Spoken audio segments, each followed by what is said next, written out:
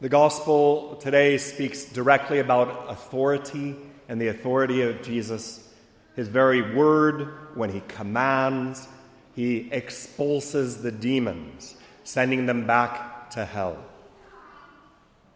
His word has authority, and it's a very important point in our modern world. We have trouble now understanding what is authority. Often in our world today, the authority, for example, of parents is seriously put into question. And the authority of the teacher in school is seriously put into question.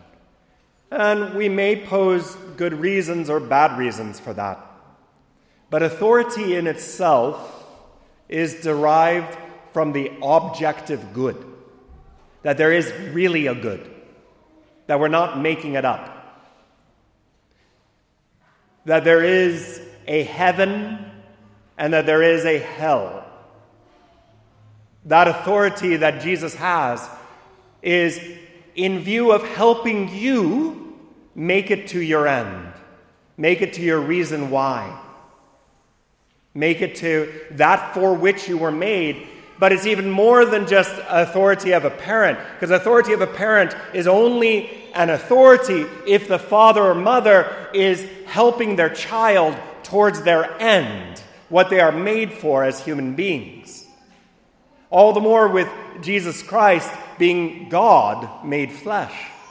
His authority comes from the fact that he's pointing out the fine point of what you are made for. You're made for more than all of this. God has placed a call on your heart. And unfortunately, I feel as if symbolically the world around us is putting walls upon walls so that we don't actually listen to anything as an authority. And very rarely do we listen to God as the authority of our soul. And it's as if because of that, we're running around aimlessly, not knowing who we are and why we're here. Because we no longer see the objective, metaphysical reality of what we're made for. And instead, we want to tell everybody, it's okay, live however you want, just be happy. And in the end, our whole society becomes suicidal because we no longer have a reason why. In thinking of authority, I thought of 4 stories for you. And they're famous stories. So if you don't know them, you may now know them, so that's great. But you may have heard them many times. But I want to weave through this reality of listening to the authority of God. And the first one is a famous saint, St. Augustine. St. Augustine was, before his conversion, a world-renowned speaker. At that time, we called him rhetorician. When he would speak, he would gather crowds and crowds and crowds of people because he spoke so eloquently. He was a far cry from being Christian. He was what we call Manichaeist, another whole thing. And his mother, St. Monica, prayed day in and day out for him that he might encounter God. But his father wasn't really Catholic at all. And there was 2 different periods. One period where he went and met another great saint and listened to him preach at a service. And that saint was named St. Ambrose, a very important saint in our history. And St. Ambrose, when he spoke so eloquently and with such clear authority that it riveted his soul. And he began to wake up. But there was an even more important moment when he was questioning where he's going and who he is. When he heard little children playing on the other side of the fence, playing one of the games that was a common game in that area of the Roman Empire. And the song that went with the game was "Pick It Up and Read." That was part of the lyrics. And he heard it right at the right moment. And he interpreted it as if God was speaking to his soul. And he picked up the scripture, opened it up to a random passage, and it was that passage which changed his whole life, spoke directly in authority to him. Notice there was a prep in the life of St. Augustine, but it was right at the beginning of his life of preaching, and he's changed the entire Western Hemisphere because of it. St. Augustine, after that, led the church. Or another saint, but this one, it was at the end of his life, this story that I'm going to give you. It was St. Thomas Aquinas. St. Thomas Aquinas is one of the most brilliant men to have lived in the West in the last 2,500 years. He's up there. He, and perhaps within inside of the Christian framework, he and Origen, who you may not know about, were two of the most brilliant men to have walked. And St. Thomas, he was a little boy, 6 years old, when his family offered him up to the monastery because he was from a noble family, and the first child takes over the nobility, and one of the last children goes to the monastery and takes over the authority of church. So they have both authorities in the family. He wasn't agreeing with that when he was older. But when he knocked on the door, they opened the door, his question was, "Who is God?" And it seems like he spent the rest of his life discovering who God was. And he wrote book after book after book. In fact, so brilliant he was that he could have 5 scribes lined up in a row. And the first scribe he would dictate 1 page to. And the second scribe, he'd dictate a different page of a different book, all the way to the 5th book. And then come back and dictate the next page for the first book. And he would write his books that way. But when he was later on in his life, when he was getting a little bit older, he was praying before God in the tabernacle when God spoke to his soul with authority. He thought he was alone, but in fact there was a man praying in the back of the church, and saw it as he was caught up in ecstasy before God. And it was at that moment that he said, "I can write no longer. What I have seen of the glory of God makes it seem as if everything I have written is nothing but straw in comparison with God himself." And he spent the last year of his life in silence. And he died after hitting his head on a tree, actually, walking down to a big council in Rome.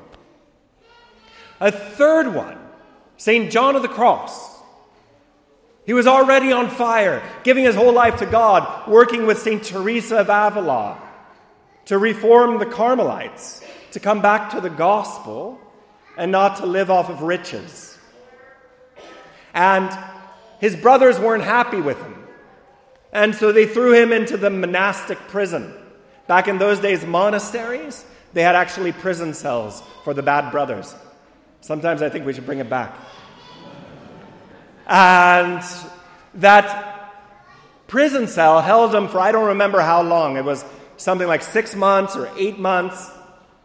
And during that time, in the midst of agony, and obviously loneliness, but also physical agony that he was going through, God spoke to his soul. And when he finally made it out of the prison, he had written perhaps the 4 most important poems ever written in Spanish. To this day, he's proclaimed the national poet of Spain because of those 4 poems. And those 4 poems, one of which is very, very famous, The Dark Night of the Soul. were the only things he ever really wrote. After that, he just wrote commentaries on them and letters and stuff like that.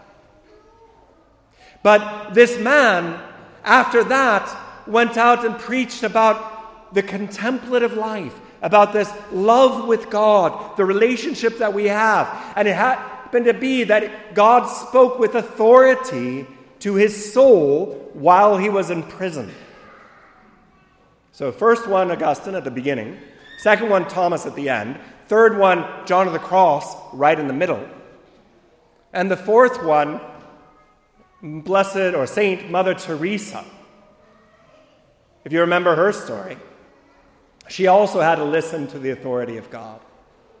And it was that she had given her life to God already. She was a sister. She was teaching with the Sisters of Loreto in Calcutta, to one of the best all-girl private schools in Calcutta, still to this day, it is.